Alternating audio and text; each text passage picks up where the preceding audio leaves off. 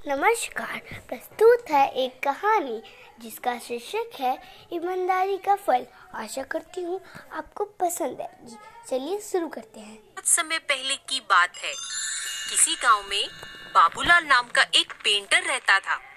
वह बहुत ईमानदार था, किंतु बहुत गरीब होने के कारण वह घर घर जाकर पेंट का काम किया करता था। उसकी आमदनी बहुत कम थी। बहुत मुश्किल से उसका घर चलता था। पूरा दिन मेहनत करने के बाद भी वह सिर्फ 2 वक्त की रोटी ही जुटा पाता था। वह हमेशा चाहता था कि उसे कोई बड़ा काम मिले जिससे उसकी आमदनी अच्छी हो, पर वो छोटे छोटे काम भी बड़ी लगन और ईमानदारी से करता था। एक दिन उसे गांव के जमींदार ने बुलाया और कहा, सुनो बाबूलाल, मैंने तुम्हें यहाँ एक बहुत जरूरी काम के लिए बुलाया है। क्या तुम वो काम करोगे? जी हुजूर, जरूर करूँगा। बताइए क्या काम है? मैं चाहता हूँ कि तुम मेरी नाव पेंट करो और ये काम आज ही हो जाना चाहिए। जी हुजूर, ये काम मैं आज ही कर दूंगा। नाव पेंट करने का काम पाकर बाबूलाल बहुत खुश हुआ। अरे वो सब तो ठीक है, पर तुम पहले ये तो बताओ कि इस काम के पैसे कितने लोगे? वैसे तो इस काम के 1500 लगते हैं, बाकी आपको जो पसंद है दे देना। ठीक है, तुम्हें 1500 मिल जाएंगे, पर काम अच्छा होना चाहिए। जी हुजूर, आप चिंता मत कीजिए, आपको काम बढ़िया ही मिलेगा। जमींदार उसे अपनी नाव दिखाने नदी किनारे ले जाता है।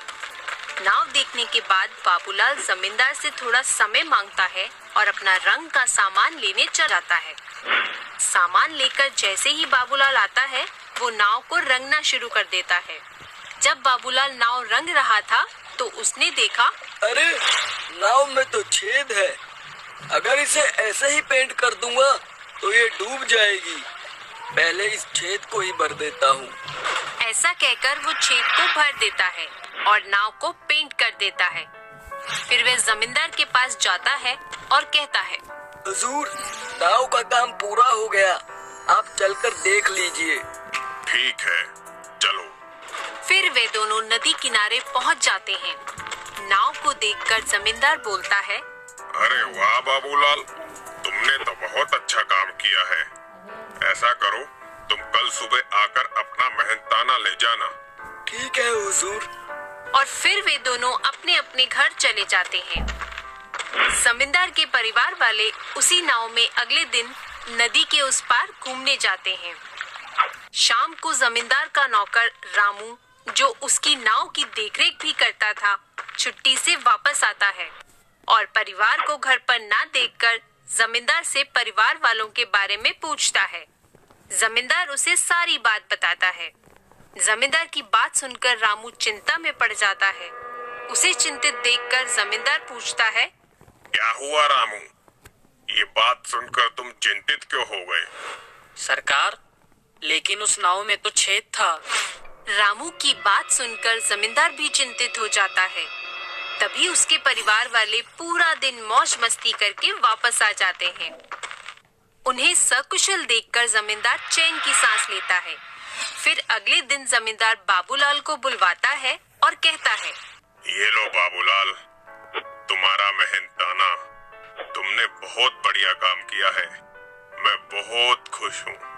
बाबूलाल पैसे लेकर गिनता है तो हैरान हो जाता है, क्योंकि वो पैसे ज्यादा थे। वह जमींदार से कहता है, हुजूर, आपने मुझे गलती से ज्यादा पैसे दे दिए हैं।